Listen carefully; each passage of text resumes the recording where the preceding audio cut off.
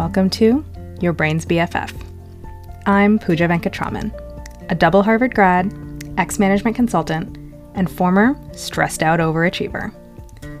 I use clear, simple frameworks rooted in psychology, cognitive behavioral therapy, and mindfulness to teach you how to solve any problem, anytime. Let's go. The framework that changed my life. So I've been drawing on a lot of concepts and ideas as I've been writing these pieces, but this is the fundamental bedrock of it all. This is the problem-solving framework that changed my life. Here it is. It's called the self-coaching model. It has 5 parts: circumstance, thought, feeling, action, and result. First, circumstance. What are the facts?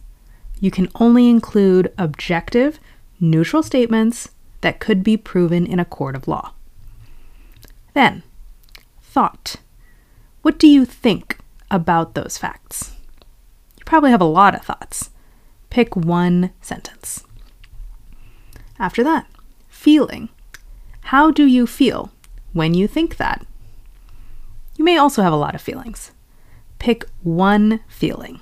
It should be a single word that comes up when you think the one thought. Next, action. What do you do and not do when you feel that way? Here, you want to list all the things that you do and don't do when you're feeling that way. And finally, result. What is the effect of your actions on you? How are you proving your thought true? What do you think you're just observing, but you're actually creating it? Let's look at an example. This is a model that I've spent a lot of time living in. Circumstance. What are the facts? There are 10 items on my to-do list. Super neutral, super clear. Now, thought. What do I think about those facts? My thought is, I'm so behind. Feeling. How do I feel when I think I'm so behind? I feel panicked. Next, action. What do I do and not do when I feel panicked? I grab my phone and scroll Instagram. I walk away from my laptop and wander around the house. I wonder if I should quit my job. And I definitely don't do my work. And finally, result. What is the effect of my actions on me? My result here is I get more behind on my work. This is a remarkable analysis of my behindness. All my life, I thought my behindness was just a fact. I thought I was just observing, oh, I'm so behind. But I'm not. The only fact in this situation is that I have a list with some stuff on it. My behindness is created by me. And when I believe I'm behind, I feel panicked, I walk away, and I get more behind per the definition that I made up. I think I'm just observing something, but I'm actually creating it. It is very, very easy to believe that circumstances create feelings, create actions, and create results. That's why when we're faced with a problem, we leap to changing our circumstances. I just need a more chill job and I'll be less stressed. I need someone to give me a deadline and then I'll be productive. If I just lose the weight, then I'll be happy. I need to be in a relationship or get out of this relationship or be in a different relationship so I can feel secure. But this approach completely misses the root of the problem. If you want to stop being so behind, you have to stop thinking that you're so behind. That's it. You can change jobs and extend deadlines and remove things from your to-do list, but none of that addresses the underlying thought habit that you've fallen into. None of that addresses the filter that you've put on your world. So when are you supposed to change your thoughts And when are you supposed to change your circumstances? First of all, you're allowed to do anything you want. Go nuts. The point is just that changing your circumstances won't fix the actual underlying cause of how you're feeling and acting. So when it comes to changing circumstances versus changing thoughts, it's not an or, it's an and.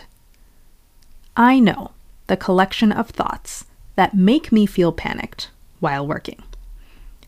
And I know that every single one of those is probably going to come up as I try to build this coaching career too. So I'm going to work on them, and I'm going to work on building this career. Why change your circumstances ever? Because you want to. I want to be a writer. I want to weigh less than I weigh right now. I want to be in a long-term relationship. Going after what you want is not a bad thing. It's literally the best thing. We only run into trouble when we believe that getting what we want, and only getting what we want, will finally cause us to feel a certain way forever. That is a promise that never holds up. Just ask lottery winners, or people who lost weight, or anyone who's ever made partner at a consulting firm. The reason that just getting what you want doesn't make you feel better is that thoughts are habits. If you're in the habit of being stressed about money, or thinking you're fat, or being panicked about work, that habit will just keep on going, no matter how many lotteries you win, pounds you lose, or promotions you receive. Granted, you will have that brief, glorious glow when you appreciate the change, and then it'll become normal to you.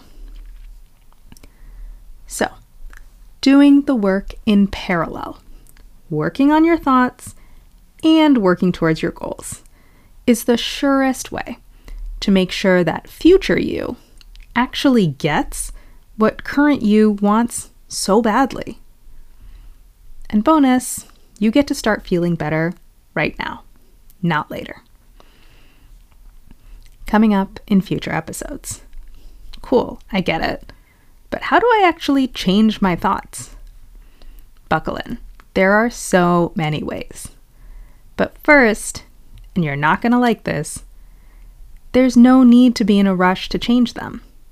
Because the first thing to do is to really, really listen to them. Wait, is the goal just to be happy with everything all the time? Nope, not at all. There are plenty of situations where you want to be angry, or disappointed, or sad.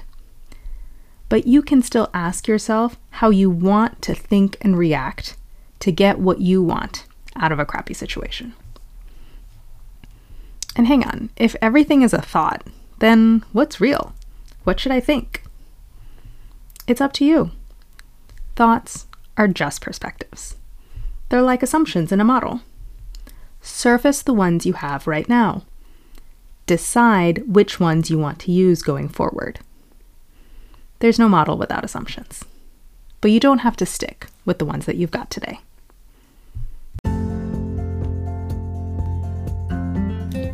Thanks for listening to this episode of Your Brain's BFF by me, Pooja Venkatraman. Check out the links in the episode description if you want to read this piece on my website, follow me on Instagram, subscribe to my email newsletter, or book a consult to work with me one-on-one.